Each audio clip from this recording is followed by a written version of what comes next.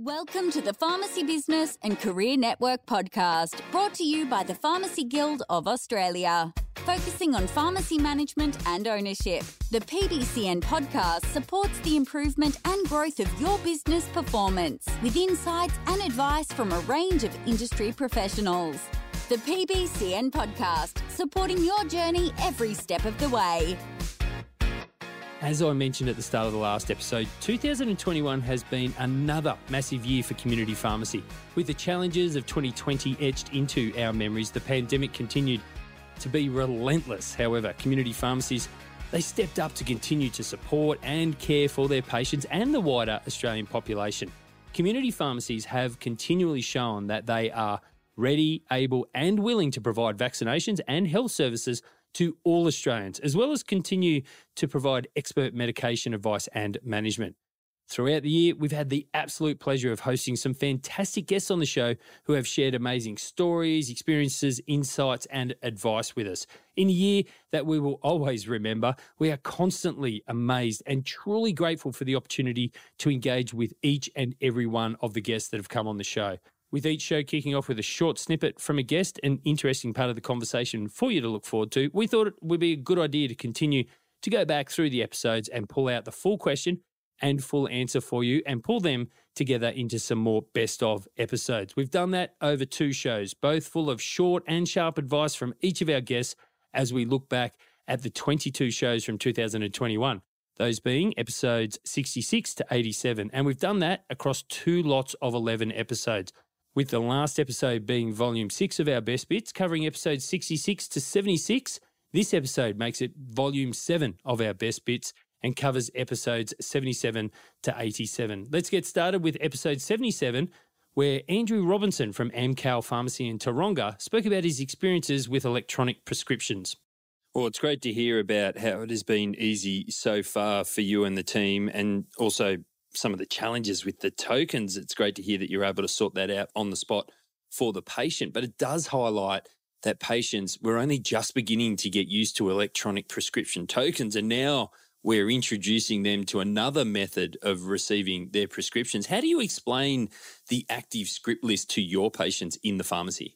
People are very accepting of change and they do adapt, and I think we've seen that particularly the pandemic, but the technology is not that foreign to patients. They use QR coding for a whole range of things these days, and we've been explaining it as the active script list. We've been explaining that as an extension of the e-scripts. So how I explain it is I say the token is like a key to a door which allows us access to the legal prescription. So the token's not the legal prescription. It's just a direction of where that prescription is, allows us to access it. And that individual token is for an individual prescription. And the ASL, the active script list, is like a key to the house with all the doors inside. So it's not just one door. It gives us access to their full list of tokens, and they really understand that very easily, the concept of a key to an individual door versus a key to a house with a whole lot of doors. And I've had very few people not understand the concept of their ASL. Angus Courts from Tim Courts Pharmacy in Dubbo joined us in episode 78 and spoke about his journey and his experiences in being named MIMS Guild 2020 Intern of the Year. Well done for getting through the year, and I'm touching wood at this end of the microphone because it's hard to see a year that would be more challenging than what you experienced as an intern. Now, Angus, getting out into the industry, it provides a lot of learning opportunities and you gain a lot of insights. Tell us about your biggest aha moment that you experienced as an intern pharmacist. So I'd say for me, the biggest sort of aha moment or eye-opening moment, if you will, probably came as I was transitioning into working at Coolo, when I started to do some of the men's health consultations with Brad and Tim, two of the mental health pharmacists that I work with quite closely there.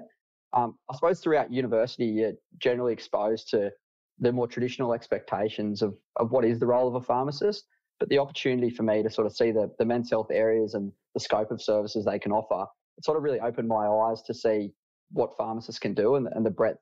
And there's so much more to the role than what people realise. So more so than just checking prescriptions and counselling, there's just so many different avenues that you can explore. And it really opened my eyes to, what I can do as a pharmacist and the scope that's there for me. So, I'd say that was probably my biggest aha moment for sure. In episode 79, we caught up with Christine Morgan, CEO of the National Mental Health Commission and National Suicide Prevention Advisor to Prime Minister Scott Morrison, to discuss creating mentally healthy pharmacies. So much great advice. We're talking there about pharmacists themselves in the workplace. Is what you spoke about there important for them to then just push on to their staff and patients? And I use push as for want of a better word, because supporting their staff members as well as the community and their patients is also a key responsibility for our pharmacists. So that could just potentially be another stressor, but they have a responsibility and a care for others as well. As leaders and managers in the workplace, how do they themselves, the pharmacists, best support the mental health and wellbeing of their colleagues as human beings in the workplace? Such a very good question, because let's acknowledge it right up front. And my uncle was a pharmacist. I have a great affinity with pharmacists. I truly believe they are leaders in our community. They are there at the front line in our communities. They are places where people go because they feel safe, they want to talk. And yes, that is an opportunity to be a real role model, if you like. So coming off the back end of what we've just talked about, which is how they effectively look after their own mental health and well-being, is really significant as a role model, as a leader. Then how do they bring that across into their staff? And I think as much as anything, that starting point is, look, I'm looking after myself because mental health is important. I want you as a staff member to also look after your health, your mental health, and I want to work with you to say, what are the stresses and challenges you're finding in our workplace so that we can address them together. So it's having a very validating conversation with our work colleagues to say, tell me about it from your perspective. What can we do to make this a really good workplace that supports all of us? I think secondly, and really importantly, is that if they know that somebody is going to need some mental health support, one of the key things you can do really practically as an employer, as a leader, is just spend some time getting some resources together, so that if one of your team members, one of your colleagues says, oh gosh, I think I need some information on this, you've got those kind of things to hand. So I think that's really important as well. And I think the final thing to do is to just stay engaged and keep validating it. I think, as I said, one of the things coming out of COVID is that we all understand our mental health is an integral part of us. That's been a really positive step in destigmatising what was previously there as being, I can't talk about my mental ill health because that's a sign of weakness. As employers, as work colleagues, we can actually turn that on its head. That's one of the best things we can possibly do. Alexi Boyd, Cosboa CEO, discussed how Cosboa is representing the interests of pharmacies in episode 80. We still have a long road ahead of us before we can return to some form of business as usual. What are some of the challenges and opportunities facing small businesses in the future as we do try and push on to normality? Because it isn't something that has happened before. So it's not like we have a past roadmap or a successful roadmap or experiences that we can lean on and learn from. You're right. We do have the experience of seeing communities come out of lockdown and this bounce back effect that economists tell us about. But that's not going to happen when we have successive lockdowns and community small businesses just give up. We're going to lose all that expertise, and they're not going to want to reopen or restart their businesses unless they've got the opportunity and there's options there given to them to keep their head above water. So obviously one of the things that Cosboa is fighting for right now is tailored, appropriate, relevant support. It needs to be easy to access. It needs to be fair and equitable and measured, and we prefer a tiered approach, so it's dependent on the loss that you've incurred. But it needs to be tailored so that you've got people who are from certain sectors not falling through the cracks. A really great example of that is live musicians who can't seem to, as a whole, get access to any of the funding for a myriad of reasons, and they all seem to fall into one of those reasons. So we examine that and look at the ways that we can help to rebuild. At the moment, there's, I guess you call it a media release or a proposal document from Cosboa that talks about rebuilding. We need to look ahead. We need to say, okay, we're in lockdown. We understand that. It is damn hard right now. But what does reopening look like? What does rebuilding the economy look like? How are you going to support the biggest employer in Australia, small business, to reopen and rebuild the economy? And that's what we're looking forward to. We want to see some progress from decision makers about what that reopening and the rebuilding looks like, because the support mechanisms can't just switch off like a tap. Otherwise, small business will switch off. In episode 81, Emily Bousted, NAPSA 21-22 National President, joined us to discuss the important role that NAPSA continues to play. Yes, congratulations to all those students and that commendation that you give about how they've reacted and adapted and kept moving on with their studies and their lives. But I'm interested to hear about what sorts of things you're hearing from other students at this time. What are they talking to you about in terms of the industry and their studies and how they're progressing and handling it all? Although it's been quite challenging for all of us as students, I can confidently say that us as pharmacy students are the most resilient cohort of individuals. Not only do we study full-time, but we're working part-time as essential workers and stepping up into really novel and emerging roles as being COVID vaccine preparers or even COVID vaccinators. So overall, students are extremely inspired by how everyone in the pharmacy profession has stepped up in the face of adversity to overcome the challenges which we've been faced with. And we're really proud to be having such a profound impact on healthcare throughout this time and contributing to overcoming a global pandemic. So I think that the willingness of students to take on extra responsibilities and become truly integral members of the COVID-19 response is a testament of how strong the current cohort of pharmacy students and interns are. And I am so excited to see the things that we can achieve both now and when we graduate into the profession. We learned all about a day in the life of a guild branch through Monique Mackerel, Tasmanian Branch Director, in episode 82. I'm very much looking forward to the answer for this next question, especially because, as you've mentioned a couple of times, you've come from more of a corporate background. So as such, I'm interested in, from your experience, what you see as the biggest opportunity for pharmacy and our role in the healthcare system currently. Healthcare is very much on everybody's radar, particularly because of COVID. And I guess there's a realisation across, from a public health perspective, from an industry perspective, is that your personal health is really important. And in terms of COVID, and not in all cases, but people who have become, more seriously ill have been people that have probably been, had comorbidities to begin with. So I think for pharmacy, there's two models. There's a discount, lots of product on shelves model that exists, and that's always going to exist, and that's fine. But there really is an amazing opportunity to be that health hub, to be able to deliver more. There needs to be the remuneration, but in saying that, you've got to be able to deliver something that somebody's actually going to see the value out of. And I think that's something that pharmacists really grapple with, that how do you put a value on some of the things that they do when they've traditionally done a lot of things at no charge, and the reliance on government remuneration. Now, in some instances, the government should be remunerating for some of these things, absolutely. But there are a lot of other things that pharmacies can do which are valued by consumers that they will pay for.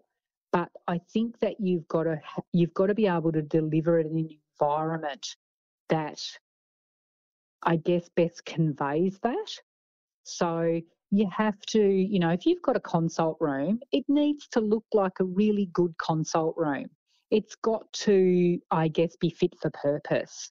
If you're doing vaccinations, you need to make sure that it's not something that's kind of like a broom closet, but it's something that's, again, it actually speaks to the profession of what you are doing.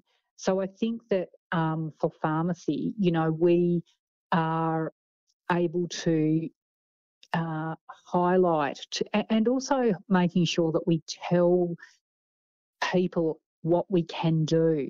I have even my friends, that they've known that I've been in pharmacy for years, and I'll say, you can get a flu vax at your pharmacy. Oh, really? Oh, I didn't. Oh, yeah. I forget about that. Oh, I didn't realise that. Or unwanted medications, which are dangerous in the community. You can actually get rid of all of those in the pharmacy. Just take them in, and I think it's around, where we can use different language. So you might say to someone, oh, those medications are dangerous to just leave in your house.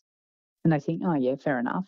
Versus, those medications, if you kind of dispose of them just in your rubbish bin or put them down the toilet, like it's environmentally unfriendly. And people go, oh, okay, I'll go, you can take them back to your pharmacy and they've got, proper ways to dispose of them.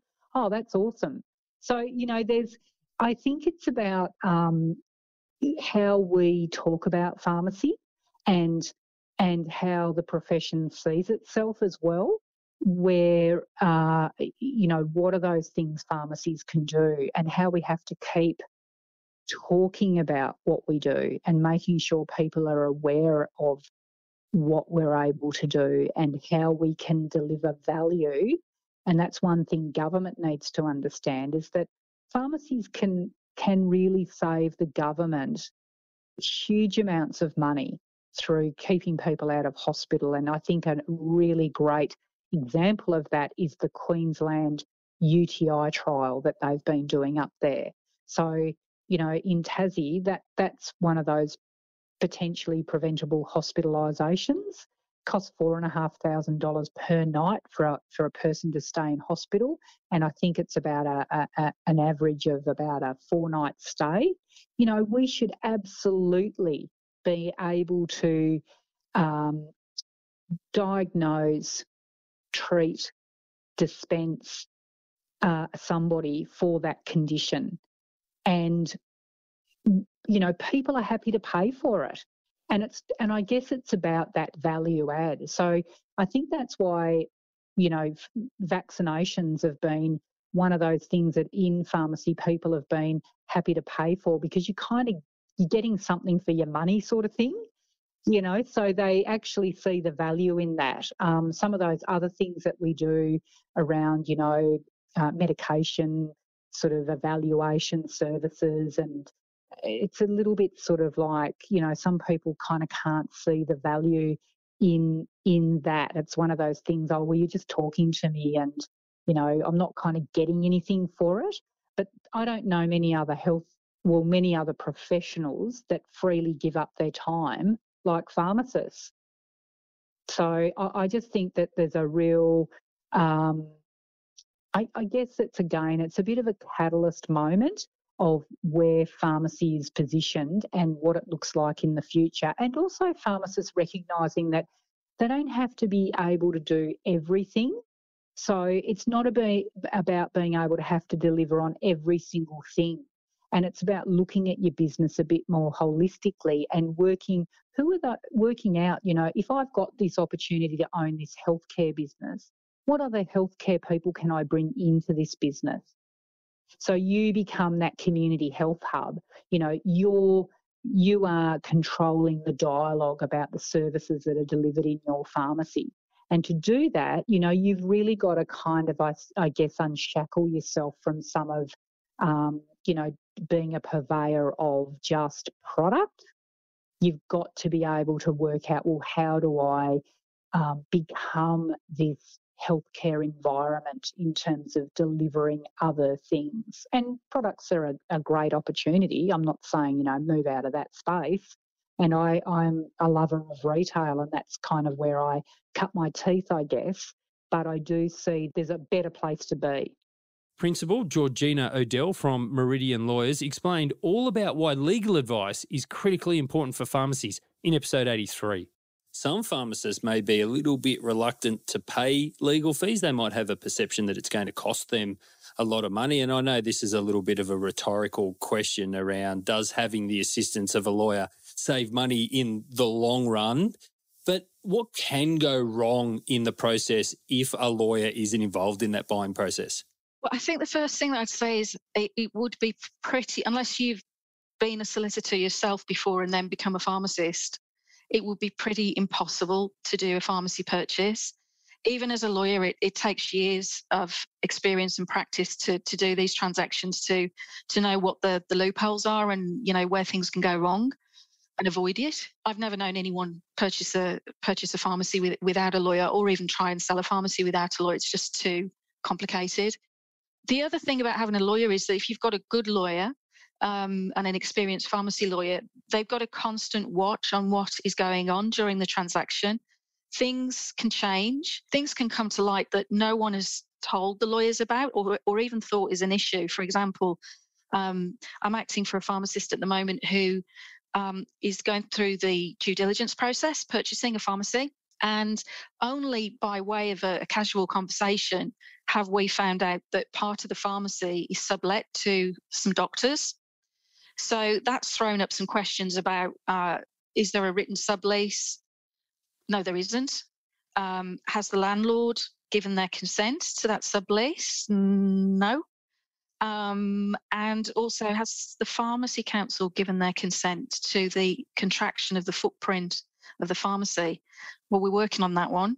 But, you know, you need someone, there's a lot of project management with these transactions to make sure that certain things happen by certain times. And that's the role of the lawyer. It's much more complicated than buying a house. That's not always easy in itself, but there's so many more moving parts with buying a pharmacy. And in terms of what can go wrong, there are lots of things that can go wrong. You could be buying from someone, you know, in a worst case scenario, doesn't own the pharmacy or doesn't own all of the pharmacy. You could be buying a pharmacy with issues with the regulator, the Pharmacy Council. For example, as I said before, if there are unapproved changes to the name or the address or the size of the pharmacy, those kind of things, they need to be dealt with properly. And one of the key things when you're a purchaser, it's also a key thing when you're a seller, but from a different point of view. But with a purchaser, you want to have adequate warranties and indemnities in the contract so that you know that the financial records that have been given to you are reliable and they're accurate, they're not misleading, and you want a warranty from the vendor to that effect, and you want an indemnity, because that's probably the greatest area of risk when you're buying a business, that the business turns out not to be of the value that you've paid for it for some unknown reason. I acted for a pharmacist a few years ago who was buying his second pharmacy, and we had a warranty in the contracts to say that all of the information about the employee entitlements is correct, accurate, and not misleading in any respect. On the first day that the pharmacist went in, on the completion date, one of the members of staff, key member of staff, went up to him and said, I'm due long service leave. Can I take my long service leave? Blah, blah, blah. And we looked back at the employee entitlements and there was no long service leave on the list of entitlements. Now, the reason that had happened, it wasn't that the vendor was being misleading. It was just that the vendor had only given us the entitlements from when she had bought the business. But those employees had been there for donkey's years before that. And their entitlements went back donkey's years as well. But she hadn't thought about that when she gave us the info. But luckily, we did have that warranty in the contract that said that they indemnify us for all of the information that's attached to the contract, including the employee entitlements. And within about 3 days, we'd had another cash payment to compensate my client for the true employee entitlements that were there. So it's making sure you've got the right warranties in there. If, for example, you've got you're buying a business with a robot in there in the pharmacy, that's a very expensive piece of equipment that you're paying for. Personally, I would be asking for warranties that that's in good condition, it's been serviced, and that it will be in good condition on the date of completion. So it's those kind of things. I did want to say something here as well about financial due diligence, because that very same pharmacist I was just speaking about on another transaction had his pharmacy accountant do the due diligence on the last 3 years' financial statements. And there was a hole in the accounts. Something hadn't been included in the accounts that should have been. And our client managed to have over $1 million taken off the purchase price. So he paid $1 million less than he thought he was going to, because his accountant had very cleverly identified this issue in the accounts. So that's how important it is. And yeah, I've got 2 current cases with this sublease of the premises to the doctors, which we're working through. So I think you can see that it's really important to have a lawyer, whoever that is, acting for you and looking after your interests, because there's stuff going on that can cause a very expensive problem in the long run. How pharmacies can use sponsorship successfully was the topic in episode 84 when we spoke to Mark Thompson from consultancy Sports Rights Tech. Well, you mentioned earlier about objectives, and a lot of this conversation is focusing on achieving things in the business or as part of the marketing. I'd like to crystallise those objectives a little bit more, take a little bit of a closer look at them. So generally speaking, what are the overarching objectives that a sponsorship could help a pharmacy achieve, just generally speaking? There's community engagement, there's branding, so logos and people understanding who you are. There's sales, obviously. There's lead generation is a big one as well. So being able to start a conversation with people to engage with them, to drive them to becoming a loyal customer. And, you know, the other one is then more along those social lines and people that are become sort of advocates and fans of yours, so that they start talking to other people about you as well. And so that's sort of more like a social engagement type of an objective that you want to achieve. So they're kind of some really key areas that overarch it. And then there's some, you know, different things that you can ask for which help you achieve those objectives.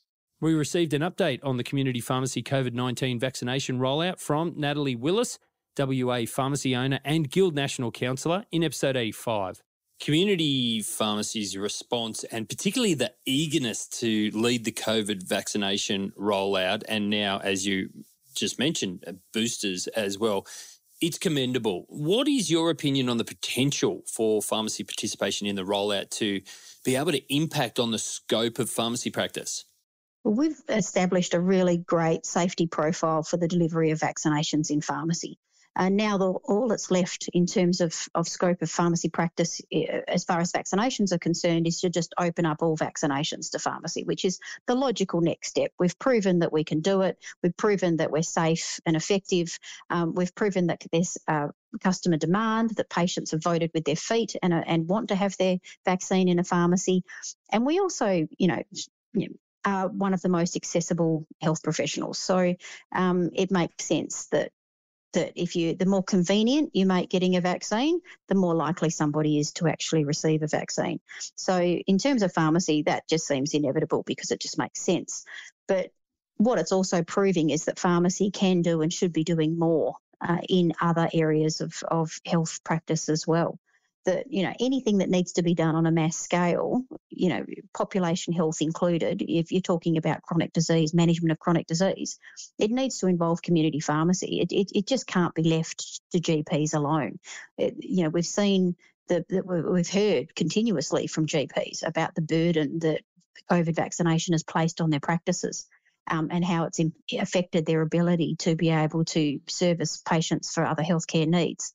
Pharmacy is a little bit more dynamic and can adapt a little bit better to these challenges and change the way that they do practice and change their staffing levels and workflows and what have you to be able to accommodate new areas of practice. And that makes us ideally placed to be able to help out with some of the health challenges that are currently facing the Australian community.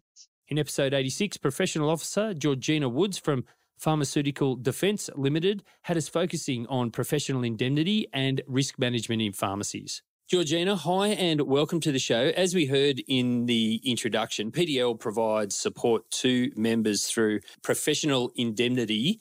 What sorts of incidents would a member reach out to you for assistance on it? And it would be great if you could also cover off in your answer for us, what should pharmacy staff do if an incident actually occurs in the pharmacy? PDL can assist with many kind of incidents, and certainly there's no penalty for reporting an incident to PDL. So we'd always encourage members to report any kind of situation that could potentially escalate into a complaint. So even if you think you've resolved it and it all seems fine, it's still really important to let PDL know, because we can provide support and advice to help you along the way. So obvious examples of incidents are dispensing errors, incidents involving vaccination, complaints regarding service or incorrect advice. Other situations that you might receive a notification for, they're also very important to let us know about. So if you do hear from a regulator or a lawyer, please get in touch with us straight away. We can certainly help with that. Other things might include concerns about a prescriber or a colleague's activities, or if you have a particularly aggressive or confronting incident with a patient, that's also worthy of a report to PDL, because we can help you through those sort of situations. Now, if you're faced with an incident, which invariably we all are at some stage, PDL actually do have a guide to incident management, and I'd encourage all pharmacy owners and managers to display this in the dispensary, because it's a really helpful quick guide and it can be referred to quickly to help you through it. Time is of the essence when you're dealing with incidents, so we always suggest that incidents are managed quickly and effectively. Sometimes if you're not sure what to do, just call PDL straight away. You can speak to a professional officer and we can provide you with the confidence to navigate the incident. We always suggest being transparent and empathic and understanding when you're managing an incident. So you do need to be aware that they might be unwell, they might be very stressed, and situations can escalate quickly when you've got patients who are already upset before they come to you.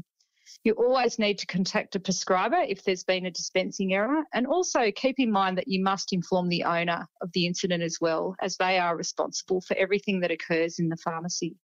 So documentation is very important. Document everything, and incidents should always be reported to your own professional indemnity insurance provider. At PDL, we're cognizant that we're available 24/7 because many pharmacies are working really long hours at the moment. So be aware that you can get hold of us day or night, any time of the day, and that's really important. So you're aware that we're available like that. And finally, Guild National President Trent Toomey joined us in episode 87 to review 2021 for us. This might be an impossible task, but I'd like you to have a go nonetheless. If you could provide a succinct paragraph or two to wrap up 2021, what would you say?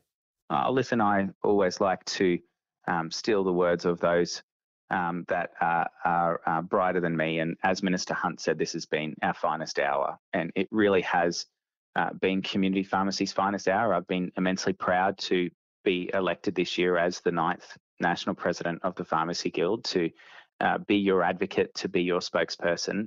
It's an incredible honour, and I'm very, very humbled by it. But I look forward to whatever challenges 2022 and beyond bring. That's a wrap for Volume 7 of the Best Bits of the PBCN podcast, which is part 2 of our look back at 2021.